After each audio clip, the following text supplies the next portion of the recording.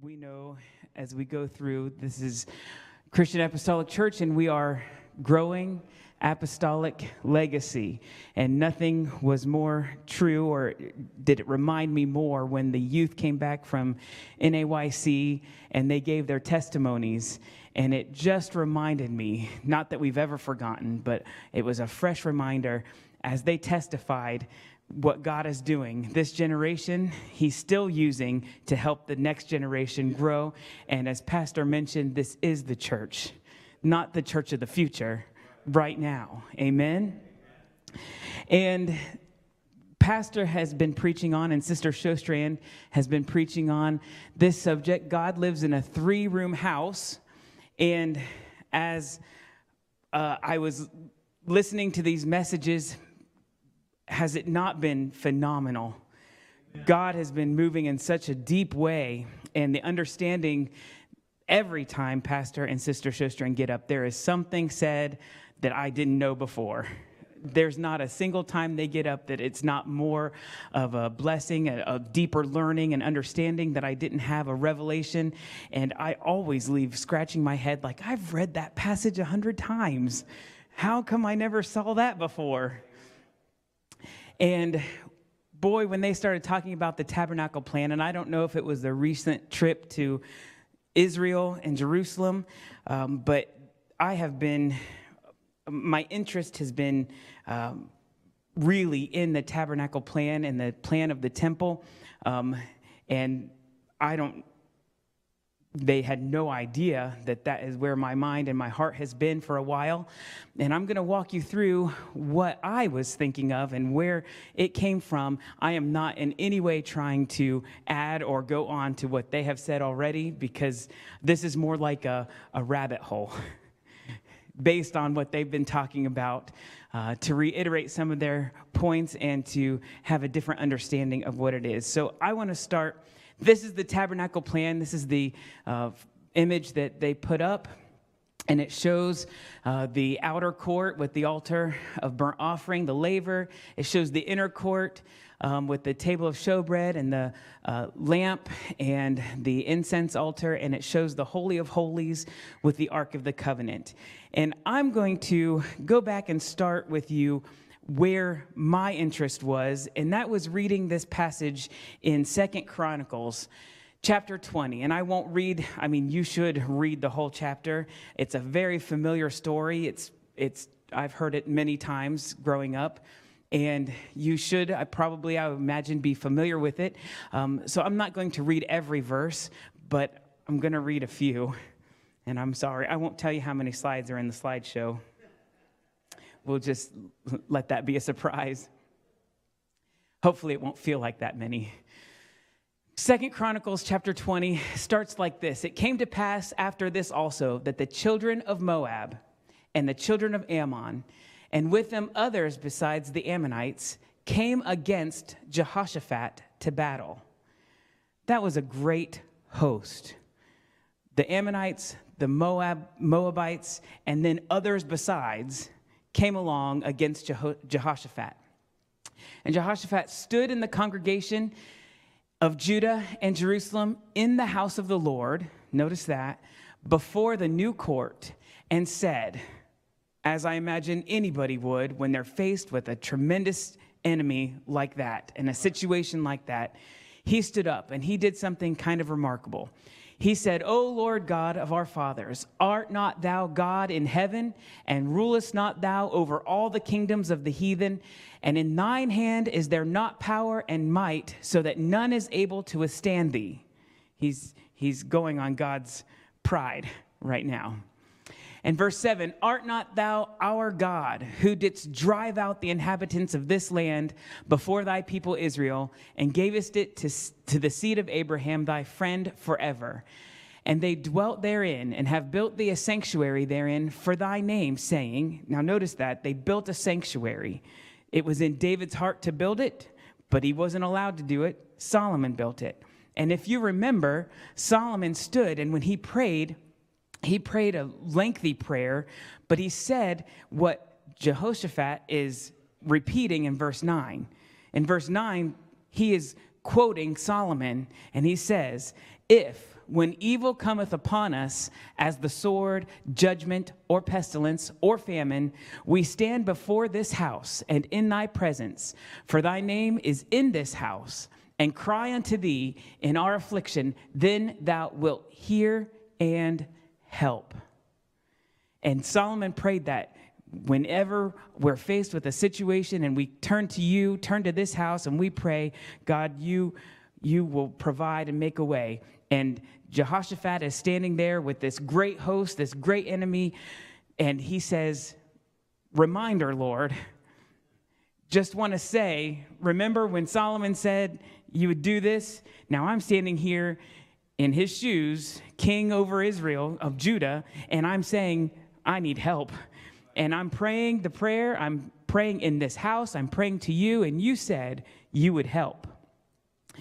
And it goes on, because after this prayer, the best way I can liken it for us to sort of understand, it seemed to me like, as I read this passage, it's like when the preacher's preaching, and then it just a sudden hush comes over, and we might hear a tongues and interpretation. Someone in the crowd will prophesy. Right? That's what happened in this case, except it wasn't a tongues interpretation. But Jehoshaphat finished his prayer, and I don't know what he was expecting. I don't know that he knew what he was expecting. He ended his prayer. The whole congregation was there listening. And then we get to verse 14, and upon Jahaziel, the son of Zechariah, the son of Benaiah, the son of Jeiel, the son of Mattaniah, a Levite of the sons of Asaph, I want you to circle that. We're going to come back to that. Came the Spirit of the Lord in the midst of the congregation. And he said, and I don't know if Jahaziel was expecting to be used. Here it is.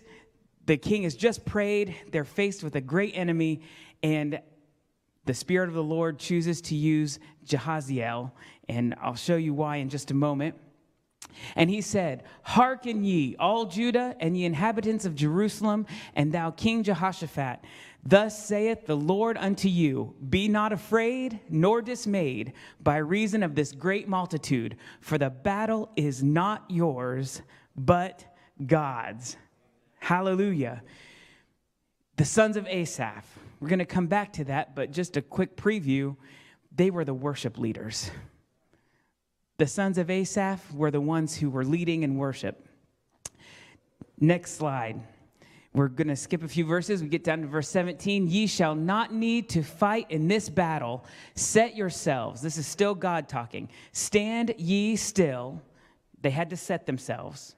And then he said, just stand still. They had to prepare. And he said, stand still and see the salvation of the Lord with you, O Judah and Jerusalem. Fear not, nor be dismayed. Tomorrow go out against them, for the Lord will be with you. And verse 18, and Jehoshaphat bowed his head with his face to the ground, and all Judah and the inhabitants of Jerusalem fell before the Lord, worshiping the Lord. And it goes on, verse 19, it says, and they stood up to praise the Lord God with a loud voice on high. They worshiped. When they got this word from God, the whole thing responded, the whole congregation responded in worship to the Lord with a loud voice on high. And you are familiar with what happened. They did go to battle. And Jehoshaphat sent the worship leaders first. And I love this part. I'm going to read verse 21 and then come back. And when he had consulted with the people, he appointed singers unto the Lord, and that should praise the beauty of holiness as they went out before the army, and to say, praise the Lord, for his mercy endureth forever. I don't know about you, but I feel like if I were to go on the front lines with my instrument and my voice, My knees might be clinging together a little bit. Might be a little nervous, a little scared to be the front ones, the ones going right out into battle to face the enemy first with nothing but a song. And that's exactly what they did. And I want to point out this thought too, just as an aside. When the Israelites came into the promised land and went against Jericho, it was very scripted what God wanted them to do. God told them, you're going to go to Jericho, you're going to silently march around the whole city once every day, and then the seventh day you're going to do it 7 times. It was very scripted what God wanted them to do, and they did it, and at the end they shouted and the walls fell down. But here, if you read this passage, God never asked him to send the worship leaders first. That was all Jehoshaphat. That was from his own heart. He had already seen, hey, God spoke through a worship leader, and we are worshiping God. We're going to start this with worship. We're going to go through this with worship. Amen? And then in the end, if we go to the next slide, well, we remember God sent the ambushments. As they worshiped God, they didn't have to lift a finger. No swords were pulled out of their sheaths. Nothing. God gave them victory. They fought themselves. And then they went and they were 3 days gathering in all the spoils of war. Isn't that amazing? And when they came back, guess what they did? Verse 28 says, and they came to Jerusalem with psalteries and harps and trumpets unto the house of the Lord. They started with worship. They won the victory with worship. And then they ended it with worship. All about worshiping the great God, the King of Kings and the Lord of Lords. Amen. And as I was studying, I got to reading that again and thinking about Jehaziel. And it gives his lineage, and it goes through and it makes sure that you know that he is a son of Asaph. So, of course, my mind immediately is, who's Asaph? And why is it so important that we know that this guy is the son of Asaph? And so I started researching, and David, back when he had brought the ark, you remember the story, he was trying to bring the ark to Jerusalem, and he wasn't doing it quite according to Scripture. And I think it was Uzziah who tried to stable the ark, and God struck him. And so he sat on that for a little while, and David said, now, how can I get this ark to Jerusalem? And so he goes through a great deal of very specific plans. He makes sure, and I didn't want to read every scripture. It's found in 1 Chronicles chapter 15. But he goes through and he labels exactly who's doing what. He's going to make sure that ark is being carried correctly. He's going to make sure that there is a worship team. There are musical instruments. And he goes on to say this in verse 16. And David spake to the chief of the Levites to appoint their brethren to be the singers with instruments of music, psalteries and harps and cymbals, sounding by lifting up the voice with joy. So the Levites appointed Heman. I don't know if that's how you pronounce it, but this 1980s product who grew up with Saturday morning cartoons is going to call him He-Man. Heman, the son of Joel, and of his brethren Asaph, the son of Berechiah, and of the sons of Merari before their brethren Ethan, the son of Cushiah. Okay, Ethan, I think this is the only chapter that Ethan's named. Later, they call him Jeduthun. So whether that's the same person or if for some reason he was replaced, we're not quite sure. But as we move forward, it's those three, Heman, Asaph, and Jeduthun, who are the worship leaders. And it started here when David said, we got to bring the Ark of the Covenant to Jerusalem. And the only way we're going to get it here is if we worship him. And so he appointed these three to be the heads of those things, the instruments, the singing, the cymbals, to make sure that the Ark of the Covenant gets to Jerusalem. And he does it all with worship. And so if we look at the next slide, David made it official in preparation for the temple. Later, if you read in 1 Chronicles chapter 25, David is the one who, when he was carrying the ark in, or having the ark brought in, he's the one that named those three. But it wasn't official temple worship until chapter 25 of 1 Chronicles, and he lays it out, and he's very specific. I don't want to read it to you. You might go cross-eyed, and there's a lot of names I probably can't pronounce.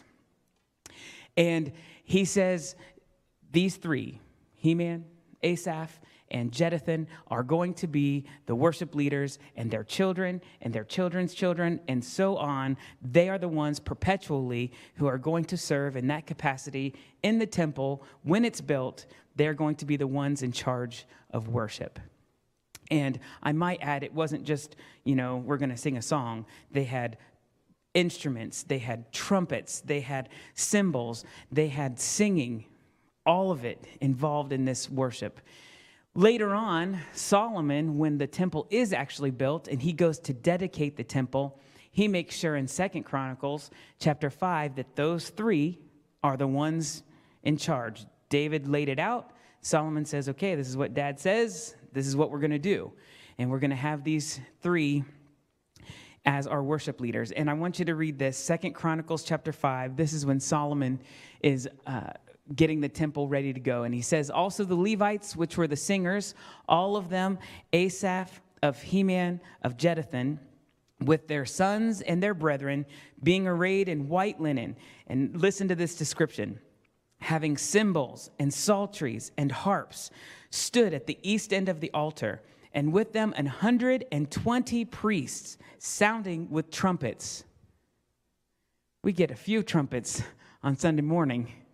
Imagine 120 trumpets. That was going to make some noise. And with them 120 priests sounding with trumpets. Verse 13, it came even to pass as the trumpeters and singers were as one to make one sound to be heard in praising and thanking the Lord. And when they lifted up their voice with the trumpets and cymbals and instruments of music and praised the Lord, saying, for he is good, for his mercy endureth forever, that then the house was filled with a cloud, even the house of the Lord. And it goes on to say, so much so the priests couldn't even minister in the temple because the presence of the Lord was so thick in that house. When did he show up? When they praised.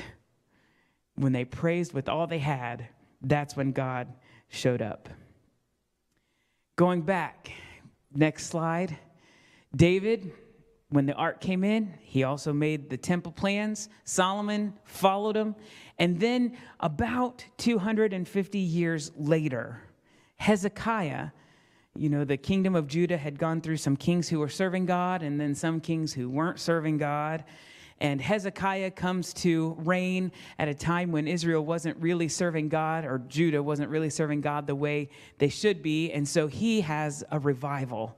And he brings back the temple service. The doors had been shut. He opens the temple up again.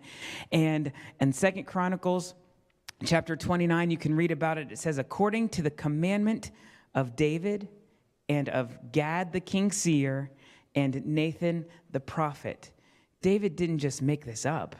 He had the prophets in his life who were steering and directing him according to the word of God, how to worship him, as they did in this temple. And that was 250 years later. Still, the worship of God was going on in the temple from the sons of Asaph, of Jeduthun, and of Heman. Amen? That is a powerful point, that if we want the presence of God, we worship him. Amen? And so I don't want, again, I'm not trying to add anything to what Pastor and Sister Schuster were preaching, but I can't help but cover some of this because it's so fascinating and so intriguing to me, and I love it. So you're going to have to buckle up a little bit. I'm going to use a handy-dandy laser pointer, and we'll hopefully see some things that are pretty maybe new to you. Maybe you already know this, and that's great. I'm learning, and if I didn't learn it, I didn't learn it from some of you who should have taught me. Just say it. All right, next slide. Oh, I skipped one somehow. Can you go back one? There we go. That's it. So after we've asked who's Asaph, who are the sons of Asaph, why is that important? Now, my question was, how did this temple actually operate? What was it like? I've heard the tabernacle plan my whole life. I've heard about the altar and the laver and everything, but how did it actually operate? What did they actually do? And I can't go through every detail because it's too much for us to cover. We could do weeks and weeks to go over the details of how the children of Israel actually worshiped in the temple. But there are some details that are sort of cool, and I'd like to share them with you. So here's the temple, and this is a little bit, I just want to say before anybody says anything, because I guess I'm a teacher and I'm worried about copyright issues. This comes directly from the Temple Institute and their website. And so if you have any questions or want to research further, go there. It's full of great information and then rabbit holes. Like I was clicking, looking at all kinds of interesting things. But here we go. The Temple Institute. And right here is the outer court. And this is the altar that we're familiar with. And I'll describe some of this other stuff here in a moment. Here's the laver. I couldn't find a picture with no labels. So this was the one with the fewest labels, and it still has the copper label there.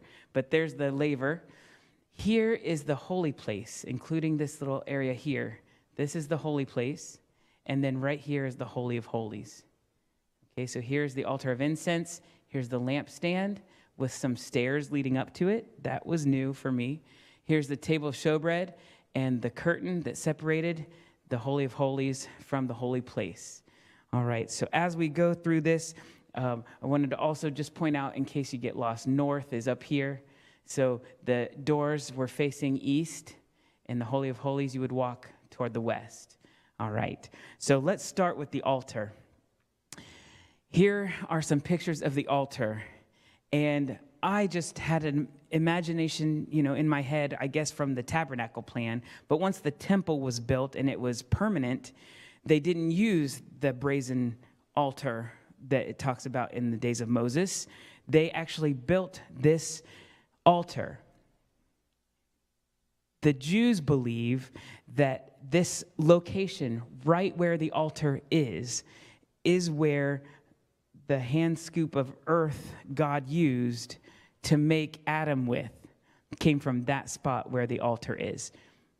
There's no Bible to say one way or the other, but that is what the Jews believe to this day, that spot is the earth, is where the earth was taken that God used to make Adam.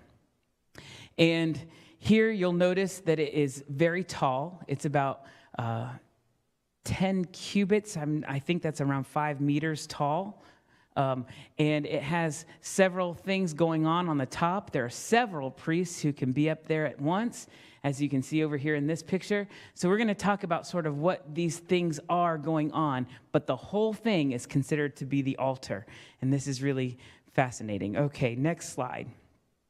So if we just take a top-down view of the altar itself, there was a ramp, and it's biblical. They were not allowed to go up on stairs.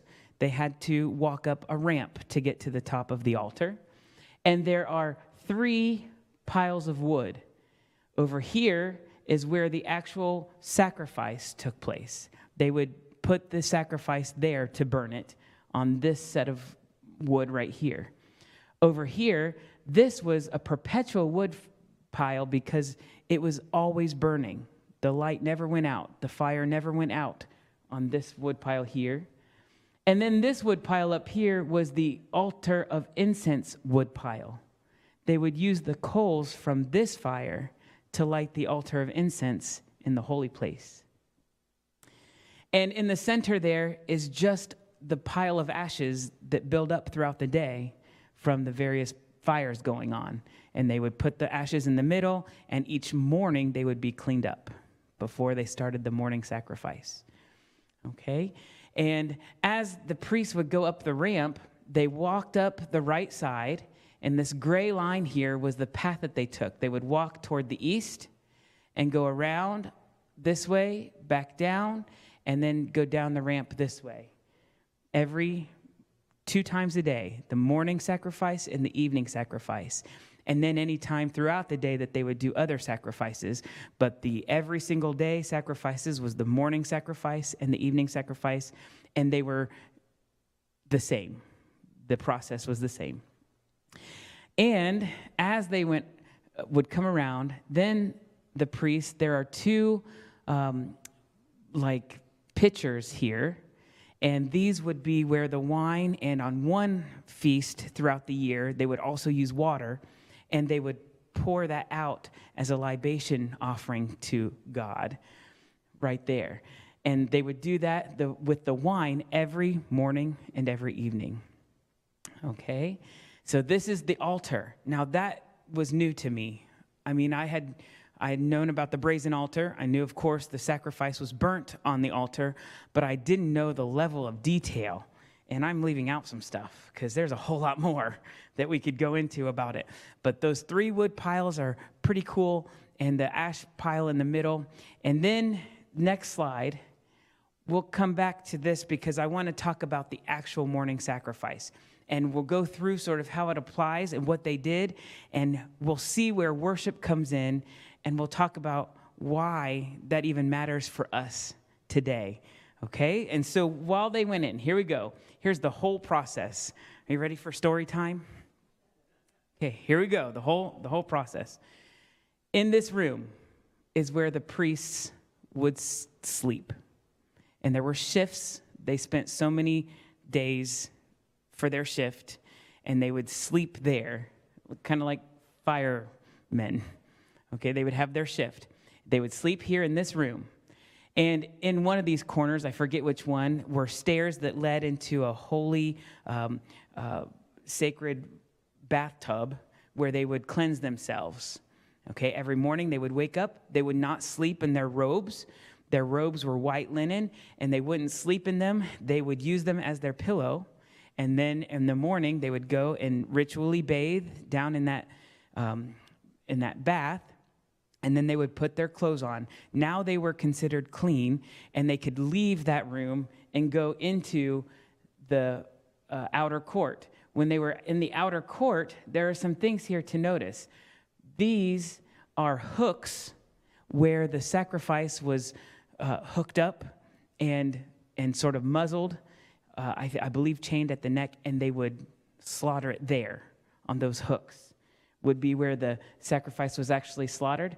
And these tables and pillars here would be, it's kind of gruesome, this is where they would skin the sacrifice and take it apart to do the various things that they had to do according to the law. In the mornings, before they would start this process, the priest would come out, they would get everything prepared. They would come up here and clean off all the old ashes. They would prepare the wood piles and get everything burning using the perpetual fire here, because that never went out. And they would, before they could, so they would leave this room, come through here, do the things, and then before they could do any sacrifice, they would go to the laver of water, and they had to wash their hands and their feet. They had already bathed, but now before they could actually do anything for the Lord, they had to wash their hands and feet once again at the laver of water. Then they would come through, and the priest would come up as 2 of the priests would come through this way into the holy place, and right here is a door. There were actually 3 doors, the main door, and then 2 doors on either side of the main gate. And this comes from Ezekiel, where they would never use the southern gate ever. It was closed and kept closed because in Ezekiel it says God's already gone through that gate, and they weren't allowed to use it, so it stays closed. The other door they would go through because the main door couldn't be opened from the outside. It had to be opened from the inside. So they would go through the one gate, and it's not really well marked up here, but they would go up this way, go inside, and then unlock this great large door. And as they opened the door, the priests over here already had the sacrifice hooked up, ready to go. Over here on these shelves, here and here, these sort of platforms, right here and here, is where the worship team assembled. They had the singers and horns and cymbals all ready to go. And at the sound of this door opening, and it's said that it could be heard as far away as Jericho. And I don't know if that's true or if it's just, like, wow, it's raining cats and dogs. Well, you can hear that in Jericho. But when they opened that door, the sound was the cue for the priest here with the sacrifice to start the slaughter. And he would slaughter the animal. They would go through and do what they had to do to the parts and pieces of that sacrifice. And then the priest would bring it up, lay it on this altar, and it would burn. And as the priests made their way around, they would come to those pitchers where the wine was and pour it out as a libation. One priest would pour out the wine, and another priest would wave a white cloth, and that cloth signified to the singers and the trumpeters to start going. And as they poured the libation, the praise would fill the house. And the singers would sing, and the trumpets would blow one long blast, and then 3 short blasts, and then another long blast. And then the singers would sing their whatever for that day. They had several psalms that were used in the temple, and they would sing those songs, and they would sing a verse or two, and then the horn would blow again, a really long blow, and everybody that could hear it in the temple and out in the other court, there's another court called the women's court that's not even up here. Everybody around, when they heard that blast, would bow down before the Lord. And then they'd get up and they'd sing another verse, and then the horn would blast and they would bow down again. And then they'd sing another verse and the horn would go and they would bow again, all in worship. Every single morning and every single evening, this would happen, the morning and the evening sacrifice. And as they then could go through and operate in here, we know the lampstand. We'll talk about that in a little bit more detail in a moment. The table of showbread and the altar of incense would be operated. And then once a year, the high priest could come into the Holy of Holies, and only once in a year. And on that day, he would do it 4 times. He would go into the Holy of Holies 4 times, each time for a different reason. And then he would do it in a very specific way. Now, I've heard people talk about maybe because there was no opening in the middle of the curtain, it was one solid curtain, that maybe they just translated through that curtain. And that's possible. But according to the research I was doing, the high priest, at least in the Second Temple period, he would go in, and these arrows kind of show it. There were 2 curtains because the first temple had a wall made of stone, and it was 1 cubit thick that kept separated the Holy of Holies from the holy place. And by the time the second temple was built, it was so big that 1 set of stone, 1 cubit thick, would be too thin. It wouldn't support itself. It would fall down. And so instead of using stone, they used 2 curtains and had an opening in between a cubit thick. And so the high priest would enter in on this side, on the edge of the wall, go through the curtain, behind the curtain, travel through the 2 curtains to the other side, and then come out into the Holy of Holies over there. And then he would just go backwards to come back out. And he did that 4 times on that day, only once a year. It's very interesting. There's a whole lot more details that if you ever want to look it up, you'll be fascinated. At least I was fascinated by it. All right. So when we move on to the next slide, the important question, that was a lot of detail, and I kind of feel like I'm looking at one of my classes, trying to do a dog and pony show to keep people awake. Sorry if that was too much detail, but I still find it fascinating because it applies to us today, and I want you to see why. Of course, there are psalms, and you've heard of them, psalms of ascension. So before, as they were approaching the temple, they would sing these psalms. They were already worshiping. And Pastor talked about the outer court being sort of our 30-fold, and the inner court, the holy place, being a kind of a 60-fold, your closeness with God and how you're being used. And then into the Holy of Holies is 100-fold. And sort of the different anointings, a priestly anointing and a kingly anointing. And when we talk about entering in to the gates, entering into the temple itself, the Bible says, "Our Father which art in heaven," in Jesus, when he was saying how to pray, they said, "How do we pray?" And he said, "Our Father which art in heaven, hallowed be thy name." In other words, we're going to start this thing off with praise and worship. We're going to worship the Lord. If you want to get into the presence of God, just come in praising. Amen. You come into this holy place. Okay, next slide. And then you find the altar. When you're in the outer court, you find the altar. And here the altar has two ideas for me. I couldn't separate them completely from each other. But there's always the sense of repentance. This is the altar where really I should be. The wages of sin is death. And the sin that I've committed really should be me up there on that altar dying. And so spiritually, Corinthians says, I die daily. Paul said in Romans, mortify the deeds of the body. When I go to the altar, it is a breaking for me. It is my will is crashing down. I've got to get rid of this self. This thing that stands between me and getting into the Holy of Holies is my own will.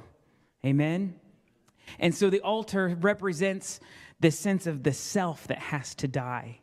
And then you can't separate it from the ultimate sacrifice. If we go to the next slide, Jesus is the ultimate sacrifice. He is the one who stepped in, and in my place, he became the sacrifice for my sins, the ultimate sacrifice. I no longer have to hook an animal to one of those hooks and slaughter it. I don't have to lay my hands on it. That's what they would do when they would bring their sacrifice to the temple. They wouldn't necessarily be the ones killing, but they would lay their hands upon the head of their animal, symbolically saying, my sins are going here. I don't have to do that anymore. Jesus did that for me. He took my sin. He took my shame. He sacrificed his body, the offering of the body of Jesus Christ once and for all, Hebrews says, on the altar. Amen?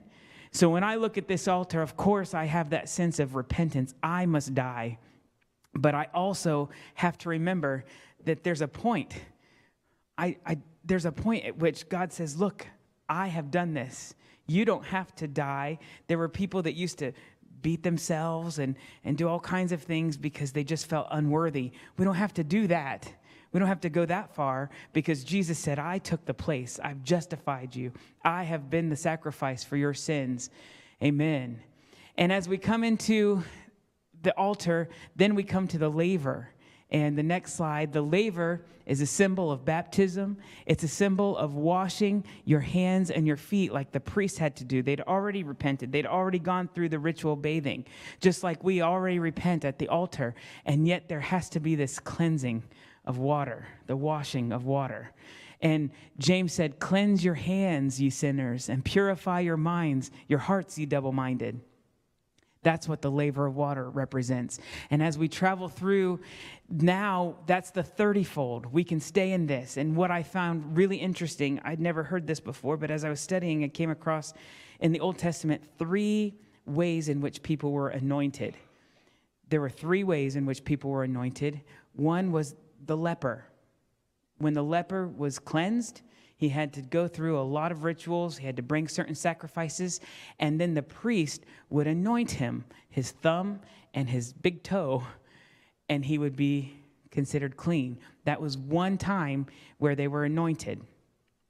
And that's representative to me of this 30-fold, because I'm no good. I'm as good as a leper, probably worse, have no hope, can't come into the temple being that way. But if I go to the altar, if I go to the laver of water, let him wash me, let that blood flow and cleanse me, then that's the 30-fold. That's the outer court, the leper's anointing, if you will. Then you can go up into the holy place. And what we find inside the holy place is the light, the lampstand. And that's symbolic of the Holy Ghost, the spiritual anointing. And John 16:13 says, "Howbeit, when he, the Spirit of truth, is come, he will guide you into all truth."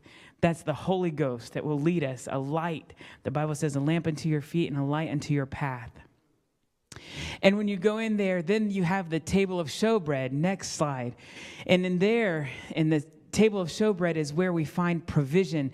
And this is what the Jews actually talk about today, that the light is a spiritual awakening, a spiritual blessing. And the table is a physical wealth providing blessing. And what we can't get away from as Christians is when Jesus said, "Man shall not live by bread alone, but by every word that proceeds out of the mouth of God." When we're at the table of showbread, this is our daily bread, his word, studying his word, reading his word, having it become a part of us. That's what the table of showbread represents. And then we get to the last piece in the holy place, and that's the altar of incense. And this is really a fascinating thought for me. It's a symbol of prayer and worship where they would offer incense that was specifically made. It could not be used for any other thing. And in fact, only one family, just like the sons of Asaph, there was another priestly family who was the only family that had the recipe to make that incense that was burnt on the altar of incense. Nobody else knew how to make it. Only that one family with the secret, and there was a special room, one of these rooms around there where they would actually be, and it was one of only a few rooms in the whole tabernacle or the whole temple that was guarded because nobody was allowed to know what that secret was. Only those people could make that one incense and offer it before the Lord, and that was it. No one else could know. And I feel like that applies to me. I don't know about you, but you don't know my praise. You don't know my worship. Only I can give God the worship that I can give him because he did it for me. Amen? And when I come from that altar, and listen to this. This is so cool. Of course, 2 Corinthians says, "For we are unto God a sweet savor of Christ." We're offering up this sweet savor of worship and praise, and nobody can praise him like I can. And this was a thought that I've sort of talked about before, but it applies so much here. It was lit with the coals from the altar in the outer court. Your worship is directly linked to your sacrifice. What happened out there is going to be a direct product of what comes over here. What God did for me over here, what he forgave me from, what he washed me of, what he cleansed me from, and I come into here and offer it as my praise. It's a direct link from the outer court to the inner court. Amen? That's my worship. That's my praise. And the Lord loves it. Psalms 19:14 says, "Let the words of my mouth and the meditation of my heart." We're talking about worship, right? The words of my mouth and the meditation of my heart. When you look up that word meditation, it's only used a couple of places in the Bible, and this is the only place where it's actually translated as anything. And the other place, they just left it in the Hebrew because they didn't know how to really translate it well. They said meditation, but when you study what that really means, it comes from this word higgaion, and it means resounding music, a musical notation, a murmuring sound. Let the words of my mouth and the music that my heart produces be acceptable in thy sight. And when I read that verse, I come in my mind to the altar of incense. And I'm here standing before the Lord. And let the words of my mouth and this meditation, this incense, this thing that I'm offering up to God, let it be acceptable in your sight. Let the sound that my life produces. Anybody ever play a musical instrument? I don't know too much about all the musical instruments, the woodwinds and the brass I'm not very familiar with, but I play the cello, and I'll tell you, if you hit a wrong note, people know. And on a cello, like, I'm jealous of guitars because they have frets. Like, they know where their fingers are supposed to be. But a cello doesn't have any frets. You have to put your finger in the right place to make the right noise. And different cellos, that might be slightly different each time. And I don't know if you've ever gone to a piano keyboard, and I mean, I play so well. Just throw your fingers on it and see what comes out. It doesn't sound too pretty usually. Now, there are people who can play wonderfully, but I imagine there's some times when a sour note is hit. I want my life to be in tune to what God likes to hear. Let the words of my mouth and the worship, the meditation, the sound that my life is producing, let that be acceptable in your sight. If it's off, Lord, I don't want to bring a sour note to the presence of God. I don't want to bring my praise and him be like, ugh. Yeah, I'm being honest, but hallelujah, I sing up here all the time, so I know you've heard things, but I've heard things, and I know my own, like, oh, that wasn't right. You know what I'm talking about?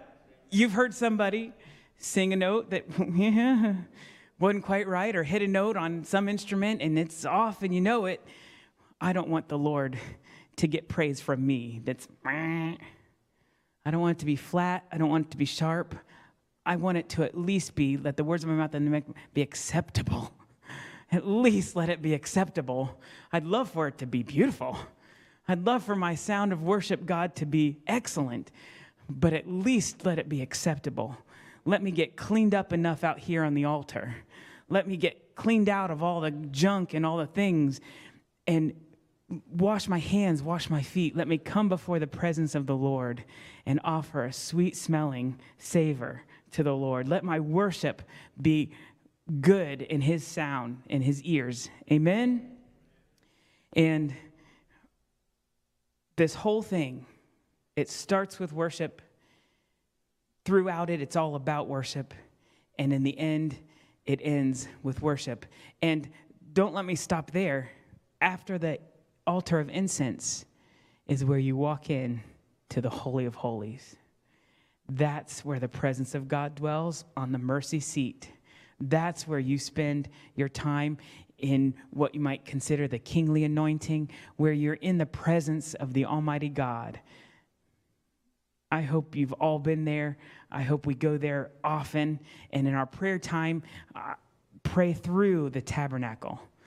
Start with praise, then go to the altar, then go to the laver, then go to the lampstand and the table of showbread and the altar of incense, and then see if you don't end up, because he loves it. He loves the worship. When he was worshiped on the battlefield, he provided. They didn't even have to fight. They just went and worshiped.